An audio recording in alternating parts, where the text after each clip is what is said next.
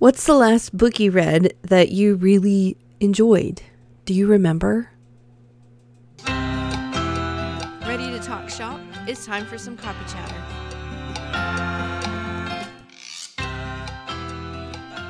So, yeah, what's the last book that you read?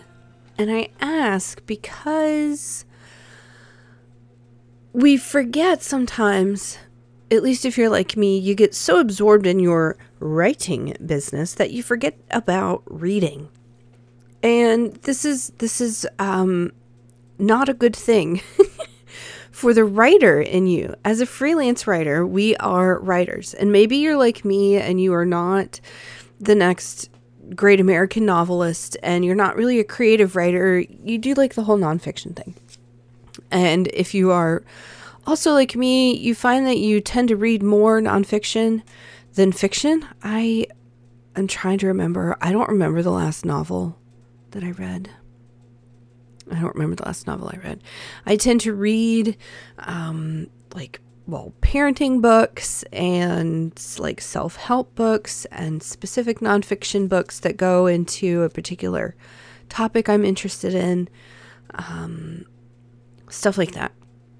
So I'm not a creative writer and I'm not like a big fiction reader. I love a good novel, but I find that my time for reading is so limited and my thirst for knowledge and information is so much stronger than my desire to be entertained by a book that I tend to reach for the nonfiction almost exclusively.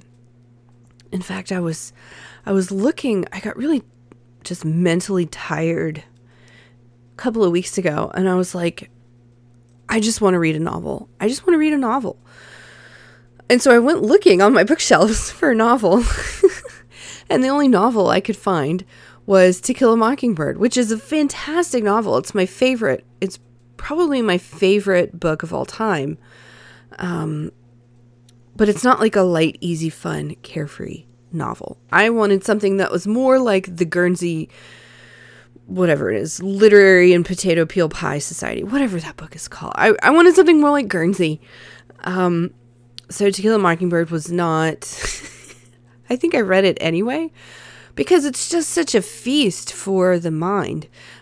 It's a feast of language. I love the way that it's written. I love the perspective of Scout.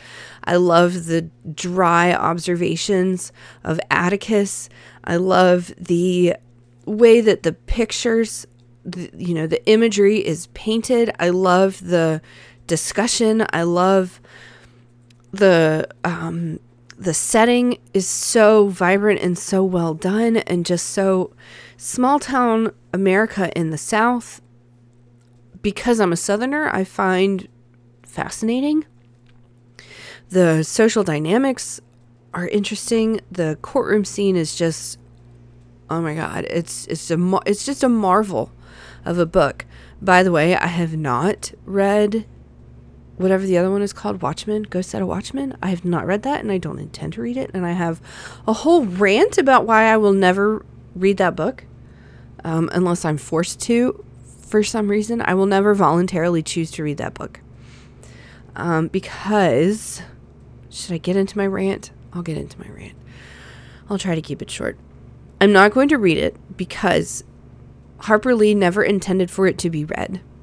And out of respect to the author and out of the awareness that that book was basically the first draft of what became To Kill a Mockingbird, the story, yes, is different.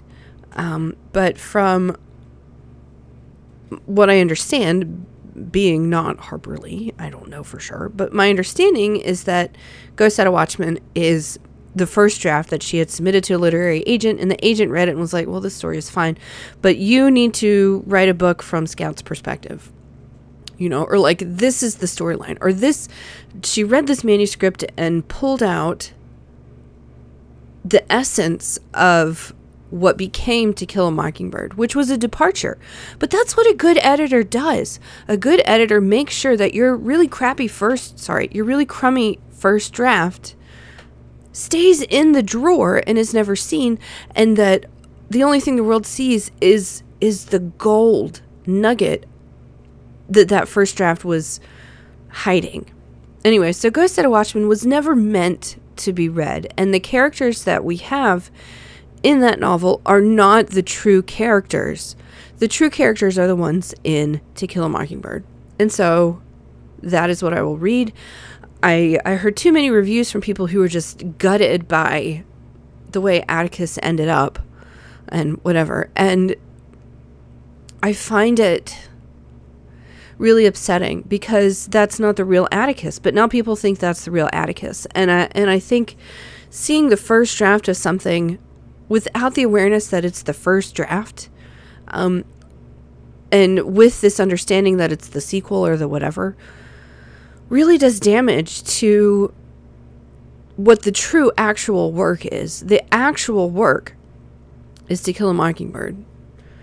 That was the one that was refined. That was the one that was edited. It's the one that was published. It's the one that is celebrated. It's the one that was banned and burned and needs to be read over and over and over and over again. That's the brilliance of Harper Lee. Go Set a Watchman is not the brilliance of Harper Lee. Maybe it has some shining moments, but that's not. It's, it's an uncut, unpolished rock. It's not the diamond.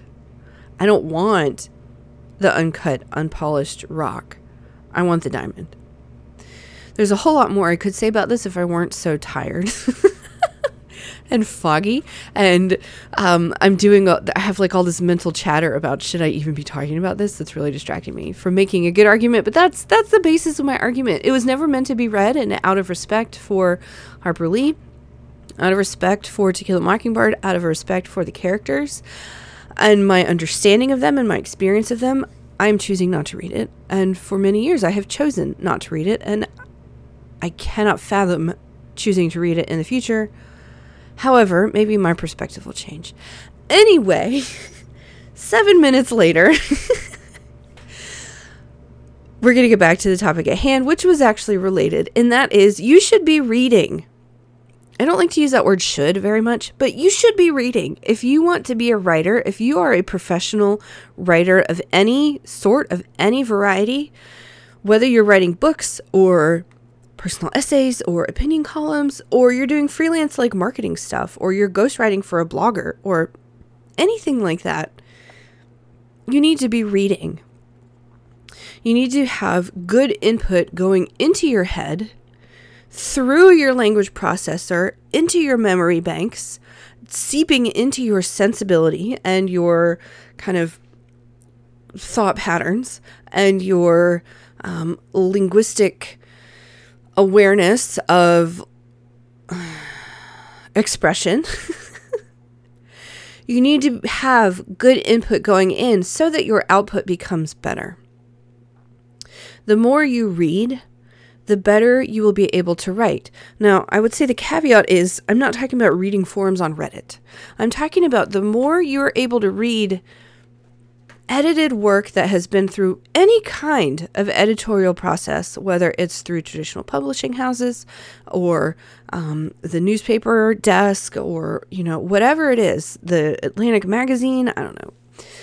Somebody gave us a subscription to that years ago, and it was actually really, I didn't hate it. Anyway, I find a lot of the pieces in the Atlantic are really interesting. I find some of them I just want to throw it out the window, but a lot of them are really just interestingly done. The perspective is so interesting to me sometimes. Anyway, you need to have the good inputs. You need to see words on a page, see how they are strung together, sit with things that you're reading and let them sink in and reflect. Come across words that you don't normally come across rhythms and sentence structures that are not the same old stuff. Writing for the web is great, but it can get it's a specific type of writing, and it's really going to benefit you to have a broader horizon. Now, I have been experimenting with listening to audiobooks to see if it gives the same like linguistic development as reading books does. And sometimes, yes, sometimes it is really nice. It's a nice departure. It's cool to be able to get through some of these books that I've been meaning to read for like a really long time. But that tends to be more effective in the information absorption as opposed to reveling in language, which is what I want you to be doing. I want you to be reveling in language. And maybe you are someone who's able to do that with audiobooks. I find that I'm not really able to do it with audiobooks as much as I can when I have a book in front of my face and I'm turning pages and it's this whole sensory experience. There's something about that makes me a better writer, and it makes you a better writer. And if you follow any writer of any sort, whether it's a journalist or a novelist or a copywriter, across the board, if you listen to their advice long enough, you will hear them say, you need to be reading in addition to writing. A writing practice is all well and good, but you're going to get so much more mileage. You are going to improve so much more. You are going to be so much more effective as a writer if you are also reading good stuff. And I'm sure there is some science behind why this is, and I'm not familiar with the science. I am familiar with my own experience, and I found that it's becoming more and more difficult for me to find good times, like good chunks of time, like 20 minutes or so to read. I find that if I have 20 minutes, well, these days I'm just like staring at the ceiling because I'm just so tired. I'm maxed. I'm maxed right now. And I forget sometimes how, for me at least, reading is restorative. And reading is like the gasoline in my writer engine fuel tank. I don't know if gasoline is the right word, but reading is the fuel for my writing engine. Let's just say that. And I know that I'm not the only one, because every successful writer who I've done any kind of reading or following or listening to or watching interviews, anything like that, they will tell you without fail, you need to be reading. You need to be reading if you want to be a good writer. I think it probably has something to do with training the way that our minds process language and being exposed to new ideas and new combinations of words or combinations of thoughts, making new connections between things that you might not have observed on your own, but then someone else observes them and you read it and you're like, oh, that's really true. You can get this kind of thing from watching television or listening to podcasts. You know, you can get it other ways. But for me, the spoken word is something I experience differently from the written word. And I think that probably has in large part to do with the editing. When you're speaking, you can't go back and like refine what you have already said. You can say more about it. You can present it in a new way. But you can't like go back and delete. You can do that in writing. So when you're looking at good writing, you are looking at the best version of this thought that someone could present to you. You're looking at the best, you're getting the best version of it. And so when you have that level of quality coming into your brains, you're going to have better quality coming out of your brains. That did not go where I thought it was going to go. Anyway, I cannot stress to you the importance of reading high quality material. And so and I'm not saying throw out all your chick lit. I actually really like chick lit, you know, lighthearted romance novels, not like bodice rippers, but I mean, maybe those are good too. I know one of my good friends from college wrote her doctorate on romance novels and Shakespeare. I think it was her doctorate. Maybe it was that was for her master's. Anyway, I'm sure there's high quality reading in those as well. Not something I've personally experienced, but I will tell you the best novel I've ever read in my entire life was written by, it wasn't a romance novel, but it was written by a romance novel author who didn't want to write romances anymore. So she wrote historical fiction. And oh my goodness, it was so good. So good. It's a Francine Rivers book. It's called Redeeming Love. It's a Christian historical fiction. And it is just absolutely captivating, compelling. It's like 800 pages long or something. And a lot of people pick up this book and they don't put it down. They just stay up all night reading it because they can't put it down because it's so good. I read that book years ago, a couple of times. And then, this must have been what I was doing when I was looking for a novel. I couldn't find it, and I couldn't really find any novel I felt like reading other than To Kill a Mockingbird. But I did find the audiobook of Redeeming Love. And so I listened to it, and it was like binge listening. I had it on. I was either working or I was listening to this book, doing everything else. Cooking, taking care of the kids, all that stuff. Lying in bed at night, listening to this thing. It was pretty ridiculous. And I got through, I don't even remember how many hours of audio, and I got through it in like 2 days. Hours and hours of audio. Of course, I listen to my audio sped up. I have really gone off the path here. What I want to convey to you with this is make time to read. It will benefit you. It will benefit your writing. If you make time to read. And so when you're writing blog posts, if that's the main thing that you're writing, make time to read high quality blog posts. Find a couple of blogs, maybe 2 or 3 blogs that you know are good. The ones on, I would say the ones on Smart Blogger are usually pretty good. Sometimes I'm actually like, what did I just read? But for the most part, they are one of my go-tos. Everything on Copy Hackers is really good. I'm trying to think of other blogs that are really good. I know they're out there. I just can't think of any. I know they're out there. You know what?